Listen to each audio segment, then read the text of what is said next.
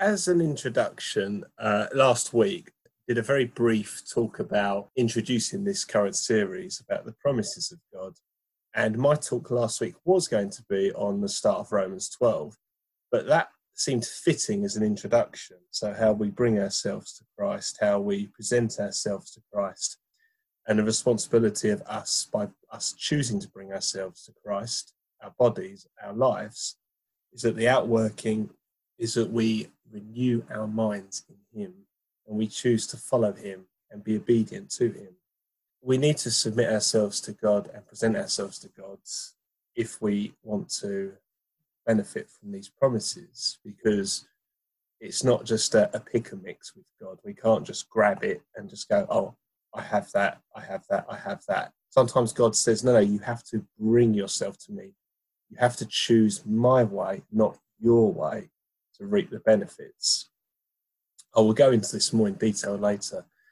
The reason I picked this topic was because I have, on Friday, I received an email from work saying that I've been placed on something called furloughed leave. Because of this, all of us are essentially on leave until this virus ends. That might mean in a month we're all redundant. Next week we might be redundant. 2 months we might be back at work. Who knows? I don't know. But I can't focus too much on that, otherwise my head would go round in circles. So I have to focus on the Lord. I have to give it to him, and I have given it to him.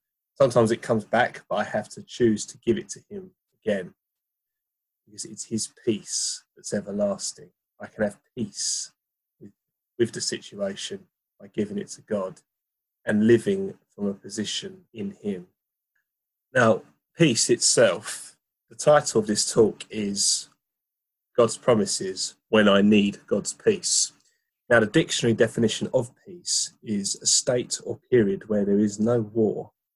Another one is freedom from disturbance or tranquility. This is very different to what the Bible shows and the examples that we see. But as an introduction, during the Old Testament, there are many wars and conflicts since the fall. Peace didn't last long. In fact, when it did, it was only because of God it was maintained. It is not achievable or maintained by man. God granted peace to certain people over certain time periods, and as an example of that, we look at Solomon's reign, as well as various other kings.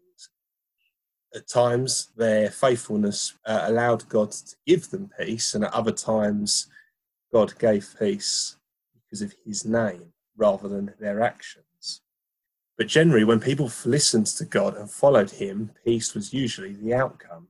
And one of the great promises we see in 2 Chronicles 7, verse 14, is, my people who bear my name, if they humble themselves, pray and seek my face and turn from their evil ways, then I will hear from heaven, forgive their sin and heal their land.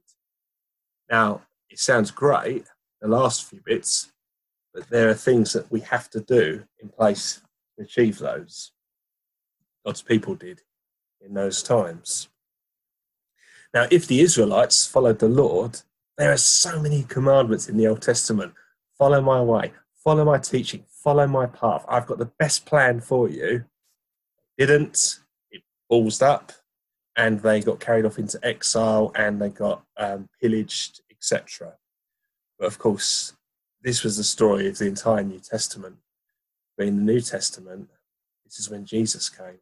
But even he came during a period of war, the worst army and the worst times, the Roman Empire, one of the most brutal empires. But of course, what does the Bible say about peace? One of God's names is Jehovah Shalom, God of peace. Now, Jesus is the Prince of Peace. Isaiah 9 verse 6 says this. It's one of his names. When we give our lives to Jesus, we have peace with him. We are justified or reconciled with him.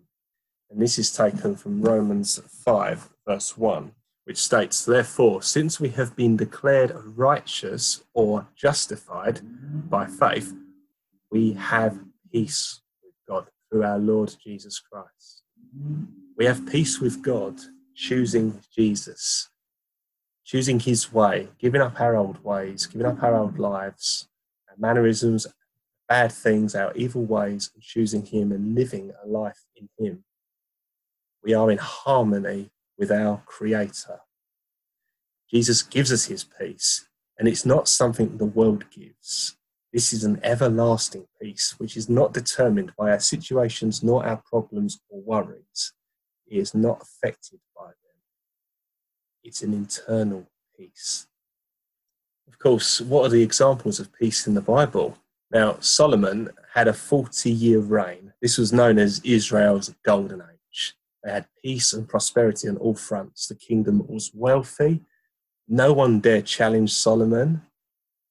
They, in fact, paid tribute to him. And I think the wealth worked out to be, what was it? I think I worked out there's about 1,200 tons of gold in the income he had per year.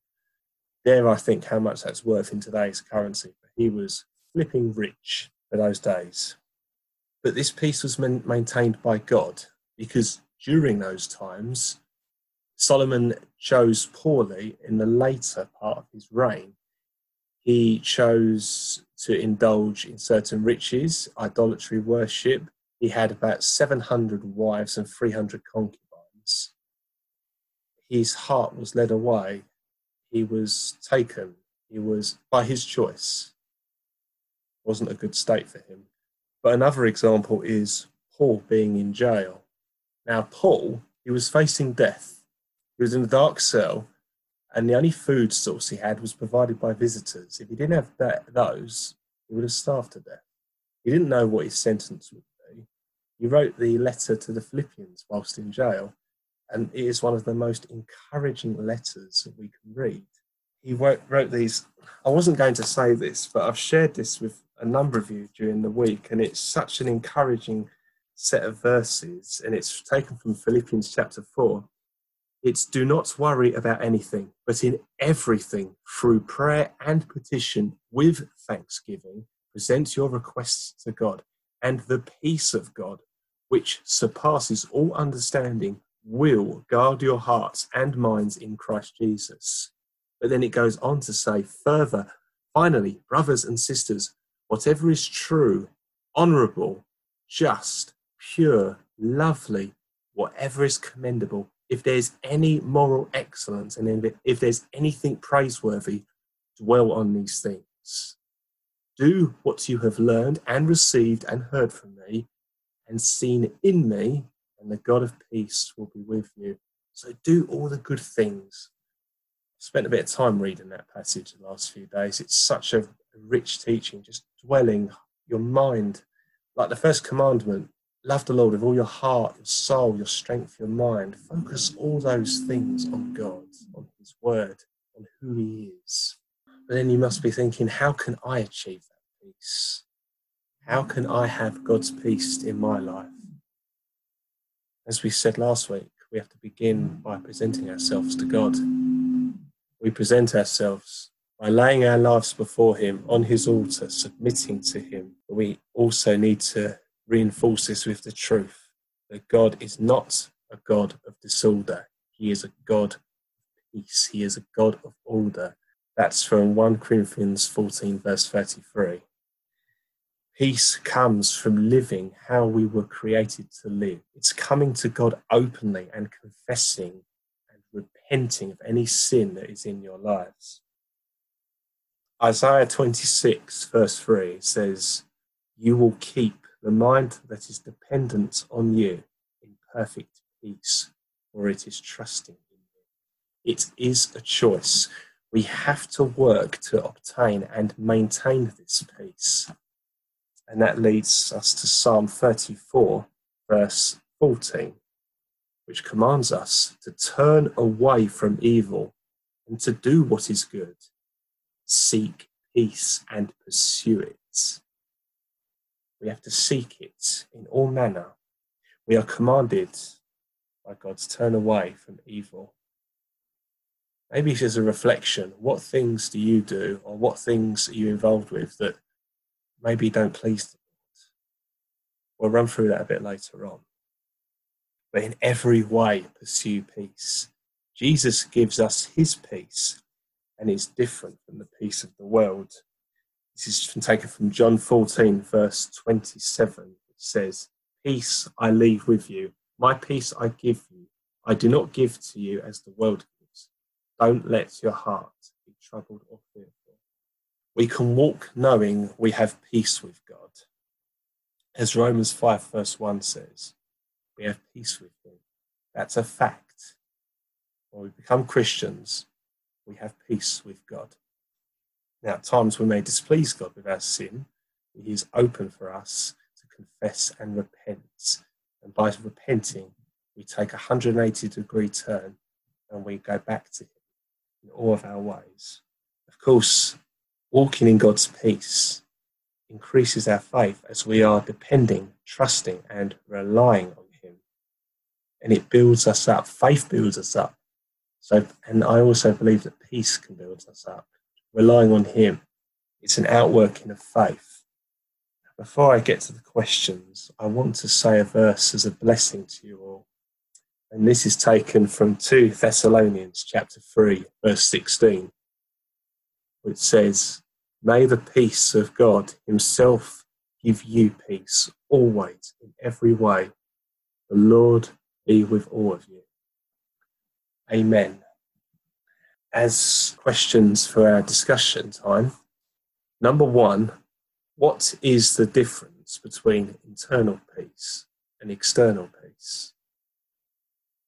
Number 2, can you control either? If so, how? And number 3, what ways can you let peace reign in your life during these current times?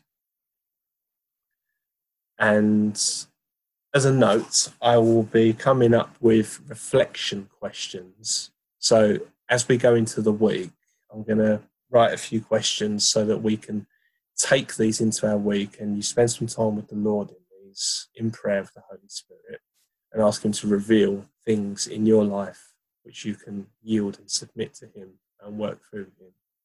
So bless you.